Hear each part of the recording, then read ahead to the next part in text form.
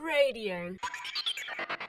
Catholic Radio Online. Recently, I was reading a book of homilies and reflections for some readings for this year, and I came across the homily of a well-known Protestant pastor who once delivered a sermon on death. And I was looking at it because I was trying to work out a homily for a funeral that I was going to do.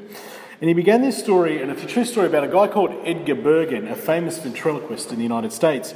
Bergen was at a train station one day when he spotted a coffin that some of the porters had laid down near the platform of the train. He went over to the coffin, leaned over and asked it, "Is everything all right in there?" And as the porters watched, a voice seemed to come from inside the coffin saying, "Let me out of here." Well, the porters naturally ran off scared stiff because they believed there was still someone alive in that coffin. And the pastor finished the story or the homily by asking his congregation, "How will you escape from your coffin?" Well, at least some of the Corinthians that Paul was speaking to in our first reading this morning were not sure how to answer the question. Although they acknowledged that Jesus had risen, they didn't believe in bodily resurrection for everyone else.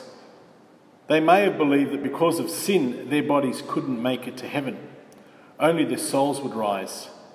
That idea didn't bother them, but Paul couldn't let this mistake go unanswered. But why was it so important for him to correct this error?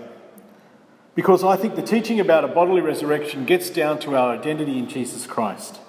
If the only part of us that matters is spiritual, then Jesus' incarnation, if you think about it, was meaningless, and his resurrection in a glorified body was unnecessary.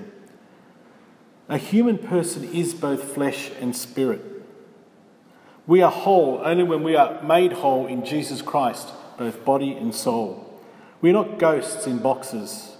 Our laughter, our sight, our hearing, our sense of touch, our movements are all meant to be taken up into Jesus, who came to reconcile all things to him, as Paul told to the people of Colossians. As you reflect on this truth, I think we need to think about the totality of God's love for us.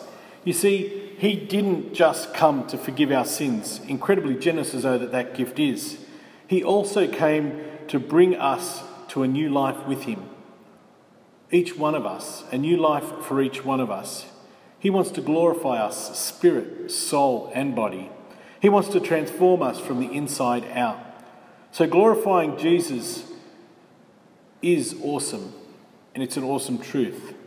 So we should spend some time praising the God who loves us more than we could ever imagine, the one who has defeated death itself.